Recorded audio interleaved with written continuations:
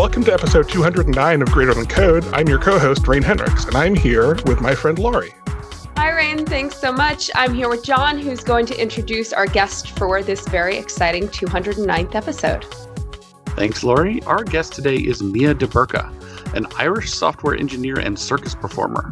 From a young age, she has an ongoing love affair with language. She accidentally fell into coding by taking an undergraduate in computational linguistics in order to cheat her way into a language degree without having to write any essays on culture. She went on to complete a master's in French translation with a dissertation on the effect of machine translation on the words this and that. It wasn't as boring as it sounds, she promises us. Now, firmly under the spell of software, Mia works as a full-stack web developer at 99 Designs, a global creative platform based in Melbourne, Australia. Her focus is on creating empathetic and empowering workplaces and crafting software solutions that deliver real value to users.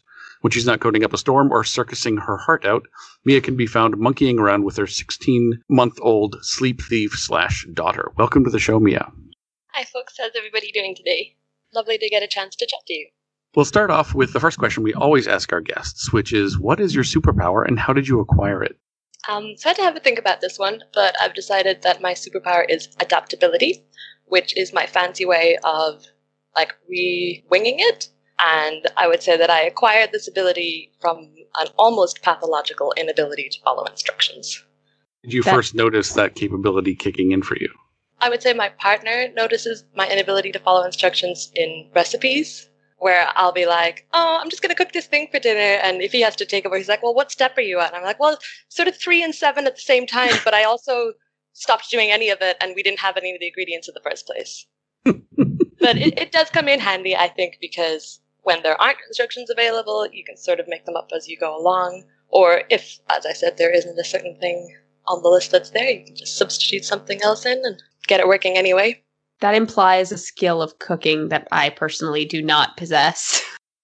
Oh, I don't know about that. I sort of aim for just nutritious enough to live on, but nothing fancy whatsoever, I promise. So to what do you attribute your skill at being adaptable? I don't know, really. It's just something that I've always enjoyed, getting into awkward, difficult new situations. When I was a little bit younger, I used to spend every summer just up and leaving Ireland and going to France, try to find a job, spend the whole summer working so that I could learn the language a little bit. And yeah, you really just have to learn on your feet and figure things out as you go. Don't even necessarily know the language fully, just figure it out. That certainly is a way to build that skill, in real time, right? If you're not planning that much, you're just sort of throwing yourself into that situation and saying, all right, let's figure it out.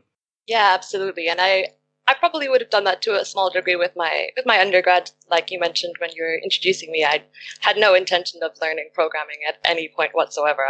I started an undergraduate in French translation, and it was all these group projects and presentations and essays on culture and politics and history. And I was like, no, I don't want this. I just want to learn how to speak French better. And so I dropped out. And after bumming around in France for a while, my mom was like, well, you should probably maybe consider doing some sort of formal education now, or if you leave it for too long, you might not want to do it anymore. And she said, I found this one where it's French and linguistics and I don't know, some computer stuff, but you were good at maths in school, so maybe that would be good. And I was like, all right, okay, I'll give it a go. And I rocked up on my first day with my Windows laptop, and everyone else was there on the terminal going wild, and I'm like, oh no, what have I done? And you know, stick with it for a wee bit and see how it all pans out. But yeah, I came into it with zero computer knowledge whatsoever. I think we often underestimate how much computer knowledge we actually have when it's not sort of the typical thing that a lot of people in those classes would have. So I'm curious if you can look back and kind of recognize any skills that you may have had that came in handy in that class that you didn't expect to. I think that sort of speaks to the fact that career changers or people with different backgrounds can come in and actually realize that they have a lot of applicable skills they might not recognize. Yeah, absolutely. No, in hindsight, I don't think I was as out of my depth as I felt at the time. I definitely made a lot of assumptions about the type of person that was in that room and not really fitting into that model. Having a lot of language background, and hopefully I don't fudge my words throughout this entire episode and make a hames of myself, but I do think I have an ability to I suppose, parse information. I had research skills from my previous degree that I could go and fly through things in the library. And yeah, certainly I think maybe sometimes I look back and I think, actually, I don't know that that information was delivered in a way that made it comprehensible. So I would sit there and say, I'm not smart enough to do this. I don't understand what anybody's telling me. But perhaps really the information wasn't that complex and I was just making assumptions. So I noticed that your bio says without having to write any essays on culture. So do you consider yourself like a one-field anthropologist, just like linguistics, but skip the other three? Oh gosh. Well, I mean, I didn't quite 100% get away with no essays in university, but certainly I think we almost had to write 2 dissertations when we were finishing our undergraduates, one to like a project and then in the computer science area and then a linguistics thing as well. And my linguistics thing was basically coding anyway, because I used MATLAB, I think, to do some speech synthesis. And gosh, it's been a little while, so you'll have to forgive me, but it was to do with speech prosody and projecting speech patterns. And the aim was to assist perhaps nonverbal people in recognizing. I'm more curious about like your relationship to the more like cultural, aspects of anthropology, like cultural anthropologists, I guess. Like, why not writing or like studying culture? I suppose I didn't enjoy the objectiveness of the aspects of writing those essays, so I found that once I was writing exams on maths, like, well, there is an answer and you just have to get there. Whereas when I was being quizzed on areas like culture and politics, I didn't enjoy as much having to back up my opinions or find common ground in that way. I like a right and wrong answer. I like something more straightforward. But I do find that were some areas in linguistics that were quite interesting. In sociolinguistics, child language acquisition is fascinating, particularly at the moment, having become a parent recently. And linguistic relativism was something that was quite interesting to me at the time.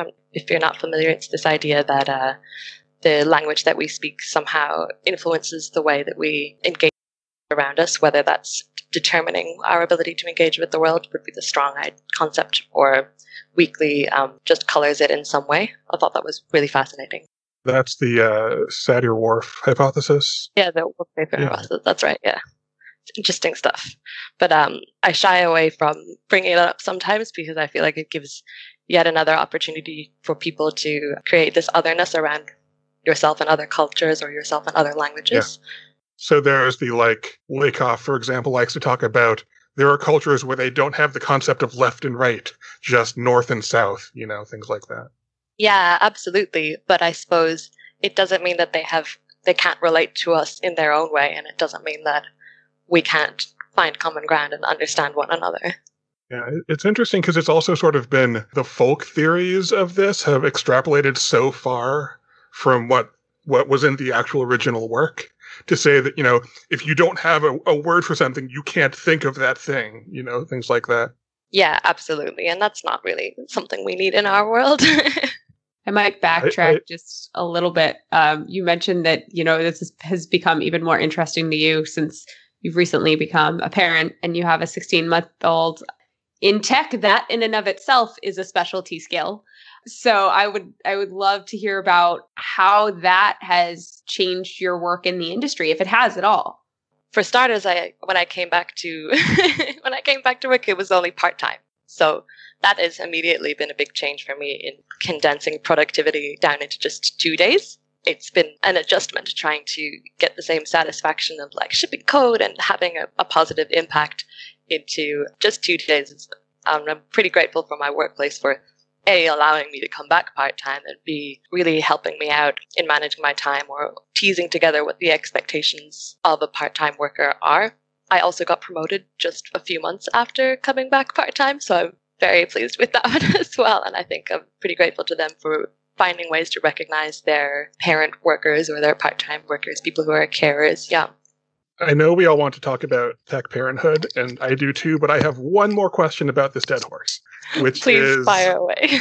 When you switched to software development, did you find it to be as objective and truth-based as you were hoping? Certainly, at least in university. the problems that you're dealing with are more like, hey, reverse this string. And you're like, oh, there's such a beautiful comfort in such a simple problem. Of course, there's going to be a million ways of solving that in a million different languages. But at a very minimum, yes, that aspect of it was definitely what I was looking for. More recently, no. I'm imagining like you got into industry and you said, oh, look, culture and politics again. Yes, absolutely. And finding a balance between requirements and time pressure and a variety of other things. There's certainly no one beautiful absolute truth anymore to cling on to. Absolutely not. But at least the foundation remains the same. And when you need to have that comforting, just like, maybe I'll just go through and refactor a thing that's a yes to a yes again, and you get all your nice, beautiful green passing tests. Is it sort of like reassuring to go back to a computer that has very well sort of logically defined right and wrong answers? Absolutely. Yeah, definitely. Okay, that's it. I'm done now. If we're going to pivot back to the parenthood and work styles, I'm really curious about the part-time work aspect of it, because I know that like navigate tricky because I think there's not a lot of great examples of how that's supposed to work in the industry, but it also strikes me as one of those things that's really critical for bringing people back into the workplace after they've had children, rather than having to wait multiple years till they've got finally enough free time to actually have a job, like a full-time job again. So I'm curious to hear you talk about that more. Well, for starters, I'd like to say that I do find myself quite privileged to have had the choice to return to work when it suited me, as opposed to that being dictated either by zero parental leave in the country or perhaps by the prohibitive costs of childcare that are in some countries. So definitely I feel very grateful that I could come back at a time that it worked for me. There was some precedent in my company already with part-time, both in the managerial roles, and also we had maybe one or two, I think one engineer return after maternity leaves. Sorry, I am based in Australia at the moment, and I think we have 12 weeks of obligatory paid maternity leave and perhaps 2 weeks. Yeah. But I might get that wrong, and I'm not sure. What civilized countries do. Yeah, I'm not actually a citizen of Australia as well, so there was a little bit of, I'm not even sure if I reached the same entitlements as other people, but I was just quite lucky that the company that I work for, they supported me in that way, and they were the ones who offered me the maternity leave. I think perhaps maybe you get the opportunity to have a year of leave with your job protected, but not necessarily paid leave. Maybe that's the government response. And then paternity leave is a different question, and I won't go down that rabbit hole, but certainly would have preferred to have a little bit more equality on that front. But yeah, to your question on returning to work, I think that my workplace did a really great job in putting the ball as to what I needed to make that transition a little bit smoother. We had a scheme in place called Keep in Touch Days, and it meant that on some days that suited me, I could pop into the office for a couple of hours paid to see what projects were ongoing and maybe touch a computer for the first time in a little while, so that when I did come back on a more permanent basis, it wasn't this like terrifying, well, my whole dev environment is screwed up and I don't know what the current projects in the company are, and goodness knows if we're even using React anymore because I've been gone for 9 months and that kind of thing. I think that was one of the things that concerned me when I had some time off. Is like, oh my goodness, tech moves so quickly, and will I even know how to do anything anymore? But I did find then when I came back, it's like, well, things move quickly, but it's really just problem solving at its heart always. So maybe we adopted a new library, but that's just a little bit of documentation reading. I guess as a mother as well, my experience has been that depending on the size of the company, the expectation remains the same. So like you're expected to kind of contribute like at maximum productivity. And there is no kind of negotiating that, right? So coming back from maternity leave and trying to like ramp up again, I feel for me was super difficult, and I've done it 3 times, but I also see the same for other individuals. And especially when it's a very large tech company, it's not as simple. I feel like we're mothers are almost dinged in a way, right? For like having children. And so you're not put on the same projects, or, you're kind of set up to fail. So I'd love to like, even if this hasn't been your experience, have you seen that as well across maybe like, friends or acquaintances, and maybe even your experience at a different company? What have you seen? Well, for starters, it wasn't quite my experience, and that's part of the reason that I wanted to come and chat with you all, is to really highlight how we can do this in a really good way. So partly those keeping in touch days that meant that I wasn't out of the loop. I should mention that those weren't compulsory, that was voluntary, and I suppose part of what made my transition back to work really good for me was the degree to which management put the ball in my court and let me dictate the terms of coming back and how much I wanted to be involved while I was away. You know, we have some social activities, and we have tech book clubs, and if I wanted to dial in or I wanted to pop into the office, that was fine. So that meant that I was at least in the loop and in touch with the people that I worked with, and it was a little bit less isolating as well, which can be a problem for parents or carers who are staying at home. And then when I did get back, there was a lot of one-on-one meetings, a lot of support to try and tease out what it is that I wanted from the experience, because it's an individual thing. Like, you might come back and say, like, I'm going to hit the ground running. I am gunning for a manager position. I want to run the world. And you might say, like, I'm really pleased to be back. I'm happy to just kind of plow through, get my work done, and don't have particular aspirations for growth at this exact point in time. So my manager would have asked me, like, do you want to take on certain sets of responsibilities or not? And I was like, yeah, let's go. And we tried to find ways that we could break down work and give me responsibilities in that way. But yeah, it's certainly difficult, and I know that there is definitely a stigma and some discrimination that still goes on in the world against mothers who are returning to work. I've read studies in the past that indicate that actually working mothers get an awful lot more done in the time that they are there, whether it's because they have better time management skills or because they're trying to prove a point. I felt that when I was back, and it was nothing to do with my company's expectations of me, but more my own, where I was adamant that I was going to show, I'm still just as hard a worker, and I can definitely do this. So for example, our work was really great, and they had like a breastfeeding pumping room set up for me and some of the other employees who were still pumping, and that was fantastic. The only room in the office with a lock, and I had a little fridge, and that was great. And that was at my discretion to drop out of a meeting or leave anytime that I needed to. But instead, I was like, no, I'm never going to leave the meetings. I'm going to show that I'm just as hard a worker as I've ever been. And I put it off to the point of actually making myself a little sick one day. So that's just an example of how, your own mental model and your own perceptions of what's expected of you can really negatively influence the work that you can get done and your day in general. That was very foolish. Yeah, it sounds like that sets like this like unrealistic kind of pressure and expectation, right? That like now we have to work harder and smarter to prove that, we're able to juggle that as well, right? In addition to being mothers, that we haven't changed, being techies, we've inherited another superpower, which is like multitasking and raising a human. It's interesting, though, that the motherhood aspect of it almost highlights something in my mind that's true for all of developers, which is the idea that you're solving a Rubik's Cube in your head every time you're writing code, conceivably. And we're not really wired to do that for 8 hours a day or 10 hours a day, or sometimes 6 hours a day. And so every time you think, someone's a full-time employee, how many hours of that day is them on Twitter or walking around or trying to, rewire their head to be focused enough to do what is a very challenging, focus-oriented task? And how much with, moms coming back to the workforce is them just saying, okay, I'm probably getting the same amount of work done as someone else. I'm just doing it in 4 hours because 4 hours is what I have. And that the expectations being different for moms is where we're kind of recognizing I'm not a parent, right? And so for me, I think the expectations are off maybe even a little bit for people who are full-time employees, that they can't get that much work done in a day, and they're just sort of sitting there and wasting, let's say, 50% of their time or 80% of their time or whatever it is at a given day because the job is hard and you can't do so much hard focus work. And maybe there's something about what you both were saying about, better time management skills and all of that actually makes you just as effective with less time and ruthless prioritization. I think that's absolutely so true.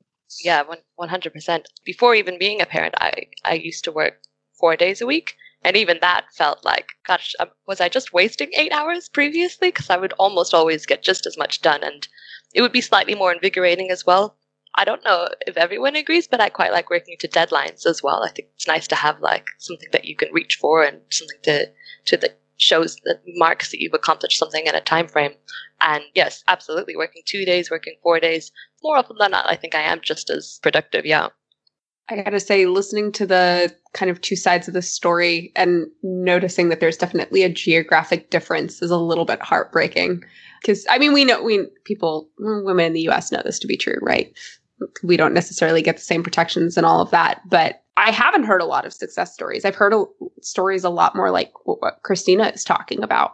And so recognizing that there are these different patterns and wondering whether or not they are the type of patterns that larger companies or even companies of any size will adapt, or if it's just easier for them to say, okay, so we're going to hire men and women who don't plan on having kids. And like, that's sobering and upsetting and frustrating and all sorts of things. And I wonder, Christina, if you've heard or seen any examples where you feel like people have done it well, even if you haven't necessarily gotten to be the mom in that scenario. I have not. I've actually seen people just kind of leave the workforce because they couldn't handle the constant juggling, or just, move into more of like entrepreneurship, right? Like self-employment and or consulting. I know for me, I juggle both, but it's only because I have the support of my husband. Because he's here, I'm able to focus on work. If that were not the case, then it would be super hard as well for me with three kids. What I did experience is years ago, when I had my last child, I went on maternity leave. I had my 3 months because in the US, obviously, they give us like 3 months, most employers. And then you have some really great employers that will give you up to like 5 or 6 months paid.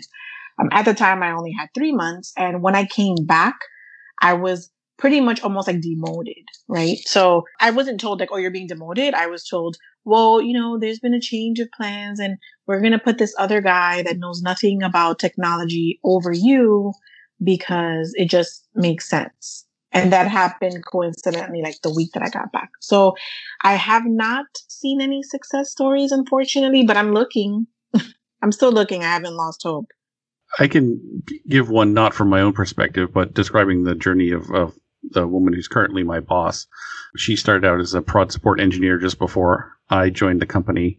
And in that time, she's had 2 children and is now the associate vice president of product engineering and has been able to take her maternity leave and come back and continue on. Like, I don't feel like it's impeded her path. She may have had internal experiences with that were not necessarily positive, but at least in the end, it seems like she's done okay with it. I think so much of it depends on the company culture and how they want to treat that, to make sure that coming back is a positive experience and keeps you engaged. I agree. That's a good point. I think it really does depend on the company culture. You're right. And how they support like return folks, or at Microsoft, I know we call them like returnities. And they had like, programs where like, supportive programs for folks that were coming back. So that does matter. It makes a difference. Yeah, I definitely agree that culture aspect is very important to the visibility of parents in the workplace. Like, a lot of my immediate managers had very recently become parents themselves, so I didn't really feel like this was an aspect of my life that I had to hide when I was at work. If you've had a really awful morning of 0 sleep and you show up to work, like, I shouldn't have to pretend that I'm going to be as effective, and maybe like I won't be the person who's doing that perhaps tricky production little bit of wrangling. Maybe I'll just pair with somebody today and that's going to be my contribution. And I didn't feel like this was something that I would have to just pretend that it's not happening. Yeah, there's definitely lots of parents in our workplace, and that's really great. Something I've been thinking about lately related to this topic, as I see a lot of friends sort of decide whether they're going to go the parent in the workplace path or not be a parent, or, basically making that decision, is the tenure that we have in this industry is not particularly long.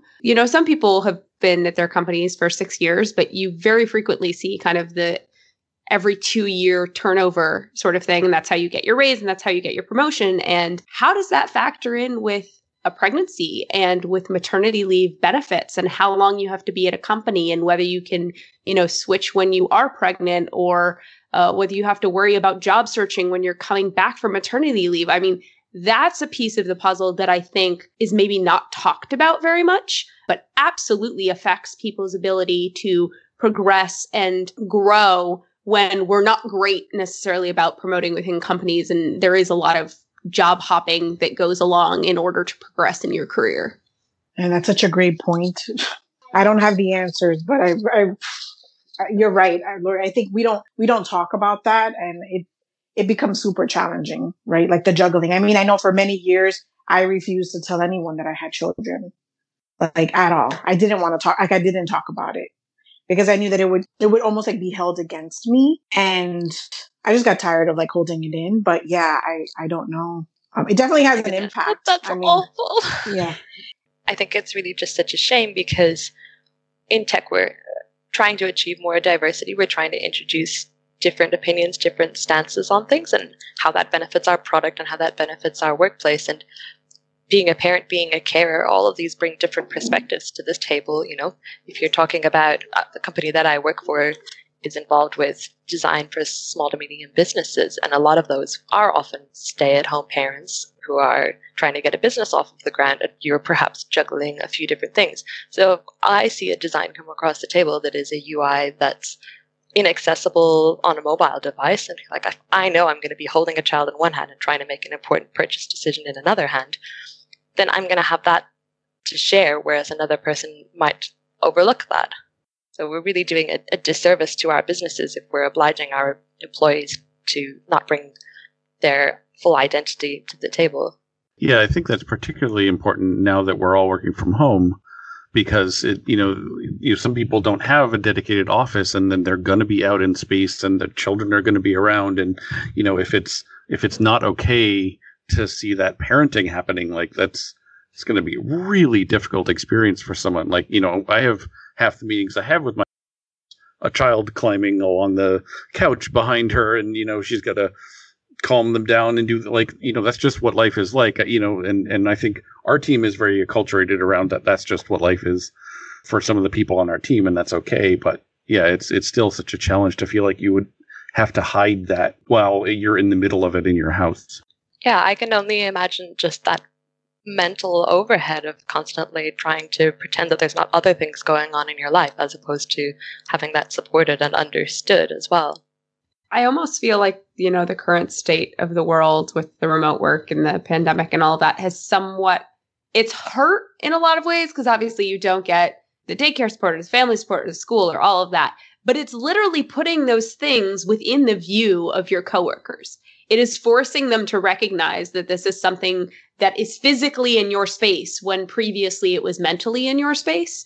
And out of sight, out of mind is a real thing. And so, for me, I see a coworker and they seem to be having a perfectly fine day, but, they forgot this one thing that I told them. And, ordinarily they forgot something I told them, no big deal. I might not recognize that they're stressed about the fact that their kid's homesick today. But when I see it on a screen, I can sort of make those connections a little bit better and recognize that, example, we're buying a house right now, and that's been really stressful. And there are entire hours of the day where we're waiting for news to see if something's going to go through. And I'm just like a shell of a human and super not useful because there is something else occupying my mental space. And parents have that in spades, and they have it always. And they have it more than the average person. That's not to say that other people don't have, ill parents or whatnot, but parents have it 100% of the time. And being able to see it and having it, in a Zoom background or hearing it, the chaos through headphones or whatever it is, I think that's kind of helpful. I think it adds perspective for everybody else because parents have gotten so good at sort of hiding those things and coming into work every day and pretending like, there's nothing going on. And that's not true. And it's not reality. And they can still be productive and have those things going on. But it's useful for us to be empathetic and sympathetic to that. There's a lovely quote, which I'm probably going to butcher because I don't fully remember it, but it's about becoming a parent. And it's along the lines of becoming a parent is to decide to forever walk with your heart on the outside of you.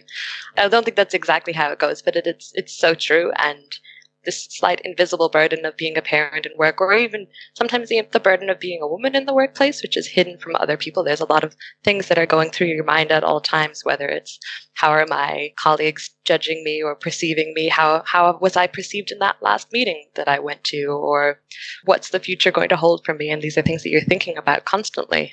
It's hilarious because I was actually telling my husband about that quote the other day because I was talking about our dog. I was like, when we got our dog, I'd never had a dog before. I was like, all of a sudden, I think about her like 100% of the time. I'm on vacation. I worry if she's happy. She's at daycare. I worry if she's happy. She's downstairs. I worry if she's happy. Thing. Yeah. And humans, 10 times, 5 million times, infinity times more than that. And so it's like the idea that you care for something else and you have to worry about something else. It's a constant mental background noise.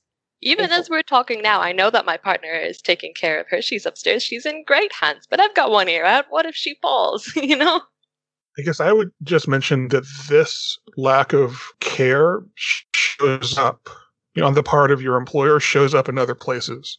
And so when you see this, you'll see other signs as well.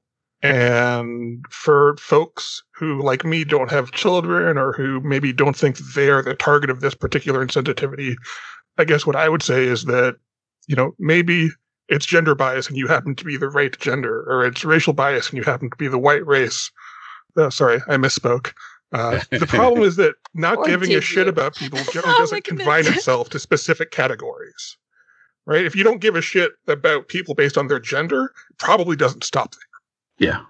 I was going to say that really it speaks to the whole concept of like psychological safety, right?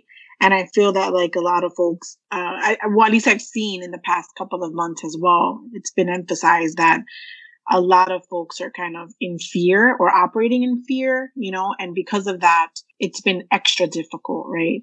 And to your point earlier, I forget who said it, but yeah, like as a parent, your cognitive load is like, I don't know how we don't all just collapse. Like it's super stressful, but I think it's important to like compartmentalize, right? That's at least how I can stay up and awake and productive. And so like, I don't allow my kids to come on camera while I'm working on a phone call or on a conference call. Like I have a separate room or separate space, and they know, even my 6-year-old, that I'm on a call and mommy's on a call, so do not come around that area for that 30 minutes or 1 hour, because that's just how we have to like do it. But yeah, it's challenging. And I didn't feel in my prior role that I didn't feel that psychological safety. So I didn't feel that I could do those things because it would come back to haunt me. So I had to really switch, sometimes code switch. Yeah, there's definitely an aspect there to like how okay it is for your children to be visible. Like if you're, it's the same hierarchy as any other like power hierarchy in the culture we have. A man can probably be handling a child, no problem.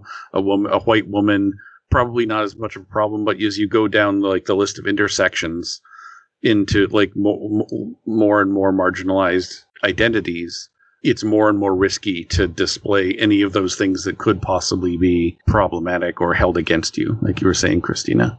Yep. Scary. I have this weird sort of explanation of psychological safety as it relates to privilege in this industry specifically. Like you're going to take out restaurant or whatever, and it's a you pick whatever meal, like a you pick 2 they give you 5 options. And depending on what level of privilege you have, you get to pick more.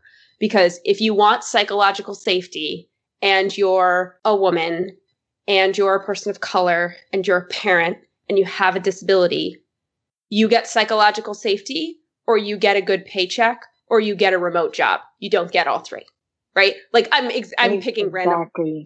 But the number of places that you have an opportunity to find psychological safety are smaller. And therefore, the other factors that you get to consider, that you get to care about, that you get to use to progress your career and your financial self-worth and all of these other things, they change. You're much more limited.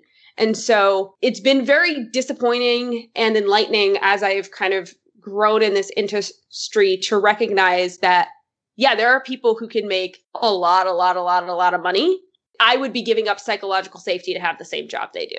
And I'm a white woman, right? Like, I'm a white woman without children. I am able-bodied. I am all of these things. But it differs. The number of opportunities you have in order to find a place that you can have that psychological safety and still have all those other opportunities differ. And I think that's why the 2-year job hopping thing also pops into my head when we have this conversation, because as the number of places you can work that are safe for you to work dwindle, the number of places you can hop and the number of places you can hop that are going to have the maternity leave or who aren't going to have like you needed to be here a year in order to take advantage of the maternity leave or have part-time options for when you come back, all of these things, the list of companies that offer those things gets smaller and smaller and smaller and smaller. And so you end up being quite limited, and you probably are in a situation like Christina found herself where your option is to go to work and pretend like you're not in a psychologically unsafe environment. Yeah, that's a really fantastic analogy and really fascinating. I certainly find myself quite privileged to have had this supportive workplace that are allowing me to work more flexibly, where visibility of parents means that I feel quite safe going there. And this is an investment that they've actively made into their employees, which means that when I do come to work, I am gunning to go. Like I'm so happy to be there, and I can see myself staying like longer than this 2-year turnaround. Not just because certainly leaving would be a challenge because finding jobs is tricky, but because they have made it such that I feel so happy there that I'm loyal to this company. That's the investment that they're making into all of their employees, not just the parents, by offering flexibility and a safe and supportive work environment. Laurie, to your earlier point about psychological safety differing from person to person, I think that's a really good one. And it reminds me that the conversation about psychological safety has shifted to be about whether an organization is psychologically safe. But the original definition of psychological safety is the freedom to take interpersonal risks. And that's a personal freedom. So psychological safety is actually about a person in a context. It's not about the context itself, because each person has it's actually literally the privilege of taking risks. So psychological safety is a privilege that people have, and different people have different access to. So I think that's extremely right. Those are risks, right? Depending on who, like I can take all the risks I want, but then I have to be okay with the outcome, right? With the repercussions. So like I can take the risk, but then I may not have a job. I may not get that promotion. I may not, you know what I mean? Be put on like the great, good projects that make me visible. It's deeply intertwined, I guess, maybe. It is. I'm reminded of a company I was aware of a while back that had drastically below market rate. They would hire kind of entry-level software developers right out of school and not promote them and sort of do this we're a big family mentality. It's okay. And a couple things there were particularly psychologically unsafe. One is they got away with paying below market rate because a lot of their employees were on H-1B visas. And so their opportunity to move and their flexibility and the consequences of not having that job were much more severe. The other piece of that puzzle that rings in my head consistently is that was an environment in which compensation was based on personal circumstance. So new fathers would see promotions and raises, and men getting married would see promotions and raises. And I was employed there as a young single woman and did not obviously receive that treatment. And I remember thinking back and recognizing that it was entirely based around who had the flexibility to leave. And there were so many people who were not well off there and were not in a good, safe situation, but they knew that.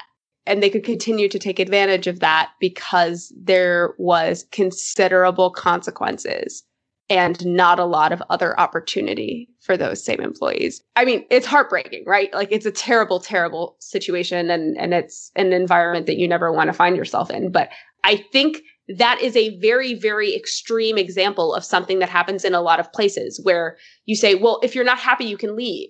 But the very people who are most disadvantaged are the people who are the least likely to have the opportunity to leave. There's one more thing that was implied by what Laurie said that I just want to make super explicit because I think it's really important for people who are trying to grow in empathy and compassion and their understanding of the situation of other people, especially based on intersectional lines like John was talking about, which is that just because I feel psychologically safe, that does not mean my coworkers do. 1,000%. Yep. +1, +2, +20 million. I think the thing we've heard most often, especially in light of a lot of the conversations that have been happening recently, especially on racial lines in the United States, is, but we're better than other places. And it's just like, that is a terrible bar, and you are setting it because you feel comfortable. You have no idea if you're actually better.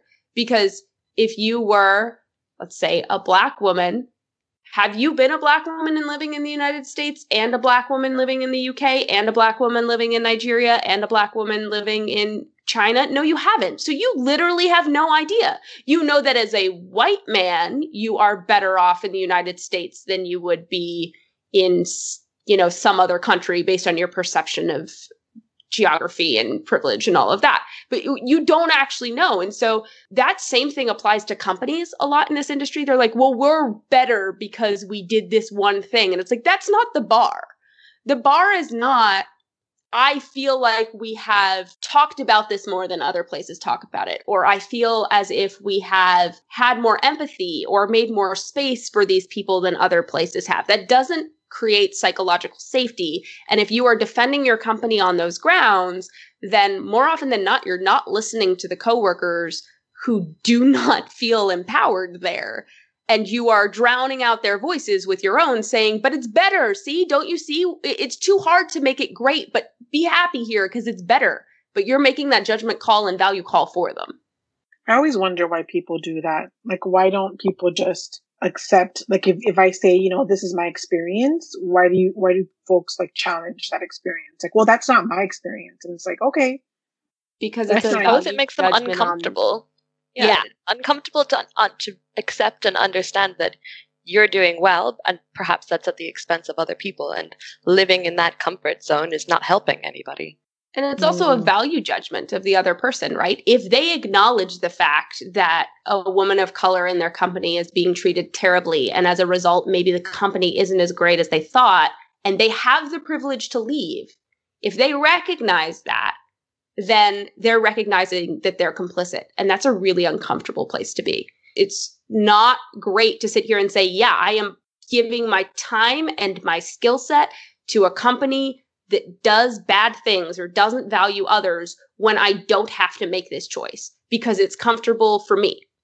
And that's not to say that everyone can leave a job and everyone can just walk away and say, oh, I'll go get money elsewhere. That's not what it's saying. But it is harder to have that level of introspection and self-awareness and say, yeah, this isn't necessarily a great place and I have to accept that and accept my part in it. It's a lot easier to say, no, it's just misunderstood. They had a rough go of it, but really we're good. We're the good guys. Like, we're the good guys. The binary there of good and bad has been instilled in us when really it's many, many, many shades of gray. And we're all somewhere in that spectrum. But in our heads, it's you're either good or you're bad. And if you recognize that you're bad, then you're part of the problem, and you have to do a lot of like cognitive dissonance around staying in a job. And there's a lot of emotion that comes to the surface for that. So it's easier to just justify it. That's a great point. I never thought of it that way. I'm just like, why don't they believe us when we talk about these things? And by us, I mean all of us, right? Like, intersectional or not. Just like, why do they challenge when we say that this is our experience? But yeah, that makes perfect sense. I think there's an old saying that you'll never win in getting someone to understand something whose salary depends on them not understanding it. Oof, that's a good one. Wow. Their self-identity is even harder. Yeah. And that's the thing we probably could mention is how often in this industry do we see people whose self-identity is based around what they do and where they work. 99.999%? Mm-hmm. Yeah, because when you are told that you are special and smart and more valuable than a large majority of people in other fields and other companies, and then you're playing this sort of rat race of, can I get into the biggest name where I'll have the most prestige and the largest paycheck and then be able to get any other job, because there's that sort of like if Google's on your resume, you can go somewhere else fallacy. If all of those things are true, then yeah, you're going to feel really good about yourself when all of those checkboxes are marked, checked. You know what I'm trying to say. But yeah, no, so self-identity being tied to the developer or God's mentality is both uncomfortable and accurate. Yeah. Just to your point on identity, sorry, hopefully I'm not hijacking in a too wrong direction, but swinging back to being a parent and returning to work, I felt that it was quite tricky to accept this dual identity of being a parent and also being like a person who super loves their job, because there's a little bit of stigma associated with being a mother returning to work. And that's bizarre even in this day and age, that we still have this slight underlying like, oh, shouldn't you be at home with your kids mentality? Or like, who's minding them? Are they okay in daycare? Are they thriving? Don't you miss them all day when you're at work? And personally, in the months that I was away from work, I sometimes struggled a little bit with not being at my job, not having that satisfaction, being a little bit isolated. And when I decided that I did want to go back, it was very difficult to grapple with those conflicting emotions. Like, am I doing the right thing in going back to work, or am I doing harm by my child, which is very unrealistic in reality, but that's a little thought that ticks over in your mind. And I really wanted to mention that because I think it's so important for anyone else who might be struggling with that decision to do what feels right to you. I remember talking to a friend of mine when I was like, I'm on my way into work and I feel really bad because I just dropped her off at daycare and she was crying and like, why am I doing this to her? And why am I doing this to myself? Because this is difficult to do, spending my time in this way. And the way she pitched it to me was that in doing this thing that feels right to me, I'm being a better role model to her by suggesting that she can pursue whatever career options she wants or stay at home if that suits her, and that living life in a way that fills my own cup, I can be a better parent to her because I'm satisfied and I'm happy. And just generally, like, doing right by yourself does right by your children by extension. Does that make sense? Yeah. Definitely does. I'm reminded of, this is a pop culture reference, so I apologize. Parks and Recreation has this episode in its later seasons called the Pie Mary episode. And Leslie Knope stands up there and she gives a speech and, you know, where are my kids? They're with parents. Don't you miss them? Well, sure. And, you know, sometimes I don't. And that... My goodness, sometimes I don't, yes. Right. The freedom to say, of course I miss my kids, but also sometimes I really enjoy being at work and not dealing with a toddler who doesn't like what socks don't match today or whatever it is. Like, I don't think we talk about that. It's always you miss your kids or you wish you were home. You're only working to get a paycheck, not to stereotype. But I don't know that men get that same pressure. The idea that they would rather be home than be at work. There's always an assumption that, of course, they would rather be at work and not have to deal with the temper tantrums. And for women, it's quite the opposite.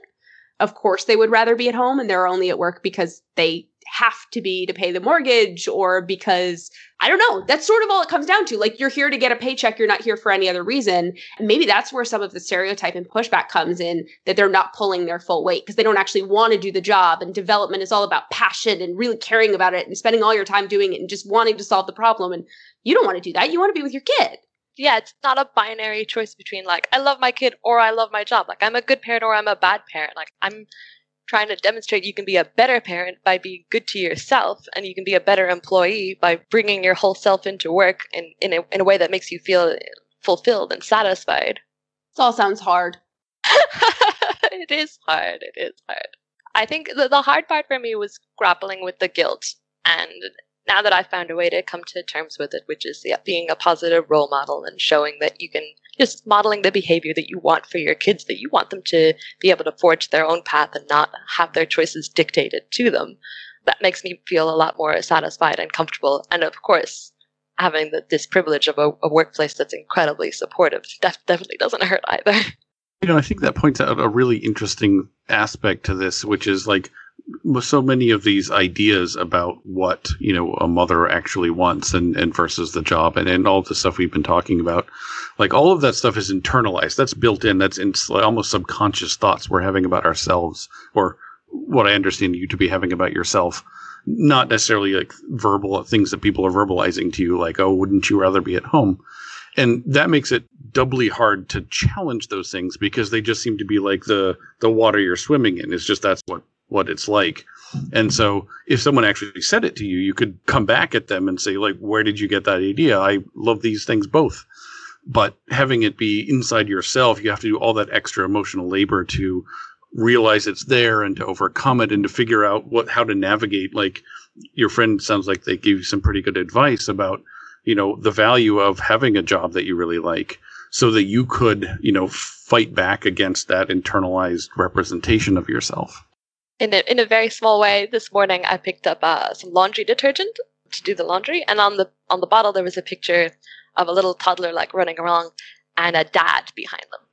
And I thought, like, it shouldn't even notice the fact that wasn't a mom on the washing up liquid, But that is one small way in which we're telling women all of the time, like, you're the one who does the laundry. And it's not like an ad saying, like, oh, mums, isn't it so great you get to stay at home and do the washing? And aren't you so delighted? But it's just that tiny little insidious image that is running through the back of your mind at all times. You're absolutely right. I think this is where the term microaggression comes from, which is why everyone thinks it sounds so silly, because it's like, oh, but when 1,000 times a day, every commercial you see is the mom doing the laundry and the dad coming home from work, no matter what age you are, that's going to start putting in your head what role you're supposed to take. And that's why it's death by 1,000 cuts rather than, it's not egregious that one commercial did it. It's egregious that every commercial did it. This grossness also shows up to a certain extent in the academic research on return to work.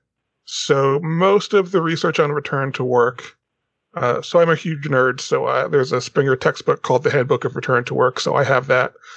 And it's an 800-page book, and the word pregnancy appears once, and the word parental appears once. What? But it gets worse, because when specifically parental leave is studied, you get papers like, how does parental leave affect return to work and fertility? It turns out, depending on how long the parental leave is, that woman might be more likely to have more babies. I'm shaking my head. People can't see it, but I'm shaking my head. The very brief researching, I did a tiny bit of Googling on returning to work before coming to talk to you. And the autocorrect was like, returning to work, harmful effects on children. I was like, why is that where this is going? What is this about? And after a very brief amount of scrolling, what I actually saw was results that showed things like daughters of mothers who've returned to the workplace are 10 times more likely to have a more high-paying job, more job satisfaction, be in a leadership role, etc. But that there was zero effect on sons of mothers that have returned to work because that model is assumed to be already there in the father. That seems wrong. I don't mean to keep comparing children to pets. I really don't. But I think it's interesting that when you first bring home a puppy, there's actually a whole thing you're supposed to do about getting out of the house multiple times a day, going for, even if it's a walk around the block for 10, 20 minutes, removing yourself from the environment so that there isn't this attachment and so that you don't create separation anxiety.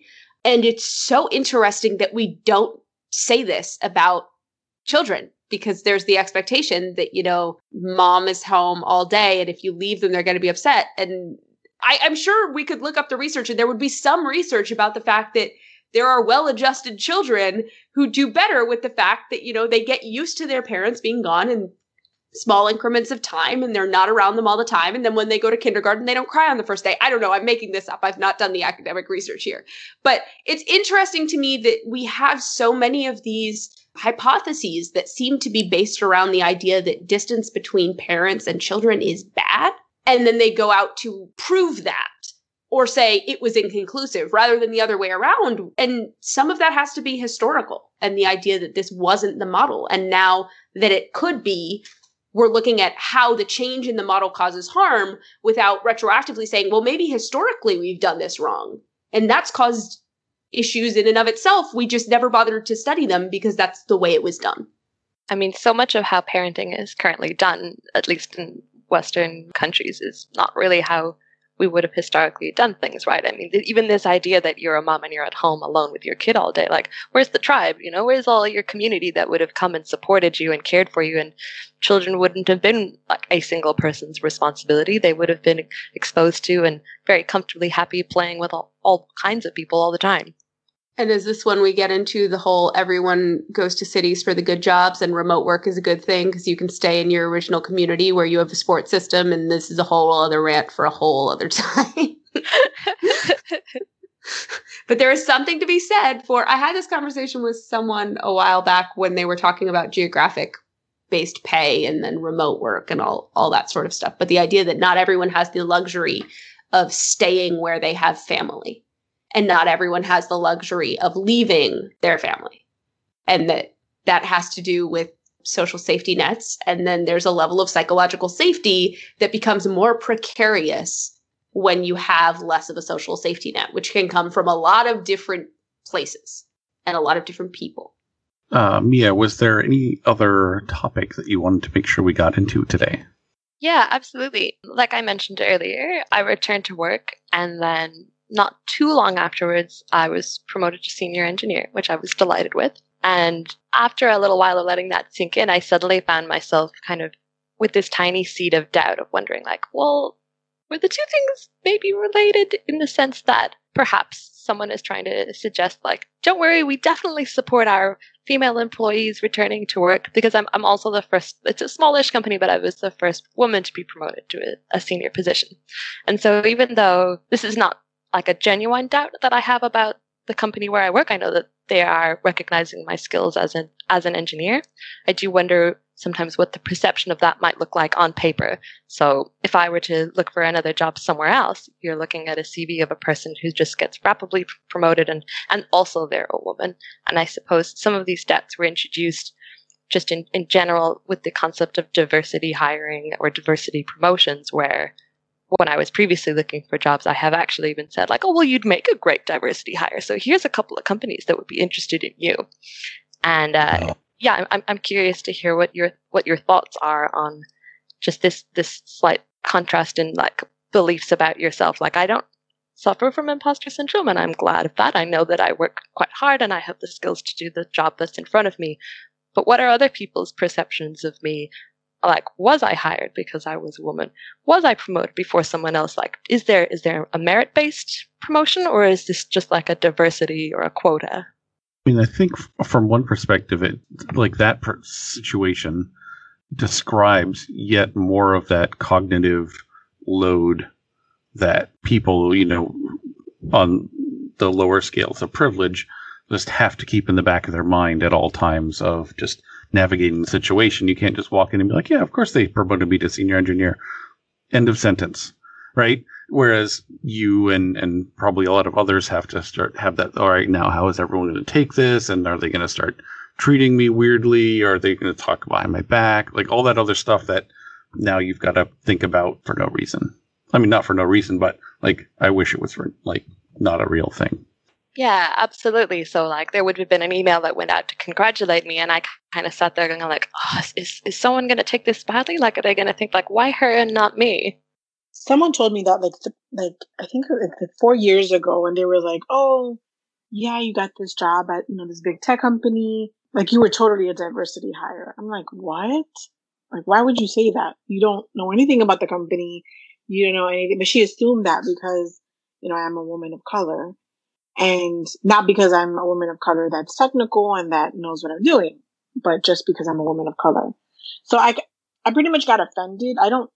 It's not that it's a bad thing. It's just for me, I just feel like I've worked too hard in my career to like just be labeled as, oh, you were just a diversity hire. Like, I was not rude to her, but I was like really insulted that was like the way she viewed me. I would have been furious. Yeah, I was furious, but I was like, you know what? Universe, forgive her because she knows not what she's talking about at this moment. So I'm just like, whatever. Like, I'm just like, yeah, no, actually, I was not a diversity hire. And I did have to go through a very intense, like, interview process. So sorry, but no thanks. It undermines all of the hard work that you have put into getting to the position that you're in right now. But I mean, just just, God. Yeah. I think this is one of those moments where we recognize that most people in the universe do not recognize how absurd the tech interview process is. I was explaining this to a family member actually a couple months ago, and I was like, yeah, there's 7 rounds, and you have to code as if you were in grad school in front of people on a whiteboard or on a virtual screen for 2 of those rounds, and it takes 2 to 3 months, and then it still takes 3 weeks after you apply, and they're like, what is this nonsense? So it's most jobs in tech. Not all of them, but someone shared a meme with me recently that was if we asked doctors to interview for jobs the way we asked software engineers, and it's can you just, cite some obscure fact from a medical textbook you haven't touched in about 7 years, and now off you go with a scalpel, and we'll just sit here and watch. Is that all right? Did you see that video? It was so funny. Oh my God. And then people skewered her. People got mad at her because they're like, doctors have to do this and this and this and this and this. And she's like, I used doctors because I had a white coat. Will you stop? Joke. Come on. Oh my God. I think the same is true of someone who had, it was a tweet or a video earlier today, and I can't even remember it, but it was something to the effect of, isn't it interesting that the best way to prove that you know what you're doing in your job is to do a million things that have nothing to do with your job during your free time? That is not at all how it was phrased, but it was basically talking about how, so often you're judged on all of these things that you do in your free time. And that's a ridiculous thing. Okay, so you write code on a whiteboard, and are the questions related to the work that you would do there? No, absolutely not. I had a tweet that went viral, I will say, that was another day goes by without inserting a node into a linked list. This is not what my CS degree prepared me for. I've had to implement exactly 0 bubble sorts while working here. This is false advertising. I'm supposed to use this thing called libraries. They don't like when I decide to roll my own of this function that's existed in some really secure, performant way in a million different packages forever. They don't really appreciate when I decide to write it myself. I'm not really sure why. Somebody answered whiteboarding exercise, how would you do X? And she said if she was to be honest, I'd probably just look on Stack Overflow, but that's probably not the answer that you wanted from me right now. And I'm like, well, bravo, because that's what any of us would have done, but do you mind maybe stepping through it with us anyway? So I think it's probably time to start moving into reflections. I really enjoyed Laurie's analogy about psychological safety and privilege, the takeaway options. I thought that was a really great way of framing it, and I think I'll keep that in my back pocket for thinking about this topic in future. Yeah, it is a powerful way to think about that, and especially what you added to it, Rain, about talking about, just because I'm psychologically safe as a white man on this team does not mean that everybody else is. And so I can't just assume that it's all good because I'm cool with it. I think that's something that I'll have to keep in mind as well. I was really grateful for the dichotomy between Christina and Mia's experiences as moms coming back to the workforce after having a child, or in Christina's case, multiple. I think it says a lot about the fact that, there is no one story or no one scenario. And maybe we have hope, if we've heard all of these kind of horror stories or uncomfortable, sad situations, that there are models that can work and can be effective. And if companies have more awareness of them, maybe there's an opportunity to adopt some of those processes and make it better. Well, I really loved that Mia got promoted. It reminds me that it is possible to kind of, remain optimistic that, hopefully it will get better for moms, especially in the United States. Maybe United States should look at, other countries and follow their leads. And that it's a complicated and very just complex topic and issue. We just need to keep talking about it. I share Mia's reflection on what Laurie was saying about psychological safety, but I was also just thinking about the interview questions that Laurie was talking about. And one thing that Gerald Weinberg said that I think is relevant here is if you can't understand where someone's questions are coming from, they're probably coming from an agenda that they don't want you to know about. And so when I think about were you a diversity hire? Or, a lot of these situations, maybe they just have an agenda, which is perhaps to feel better about themselves by putting you down, that you don't understand. or to sort of, I think talking back to like comfort and guilt before, a lot of that is I have to believe that they didn't earn it because that means that maybe I didn't earn it. That's deep. Thanks for sharing that. Great perspective. All right. This has been a fantastic conversation. Thank you for being on the show, Mia. Thanks so much for chatting with me.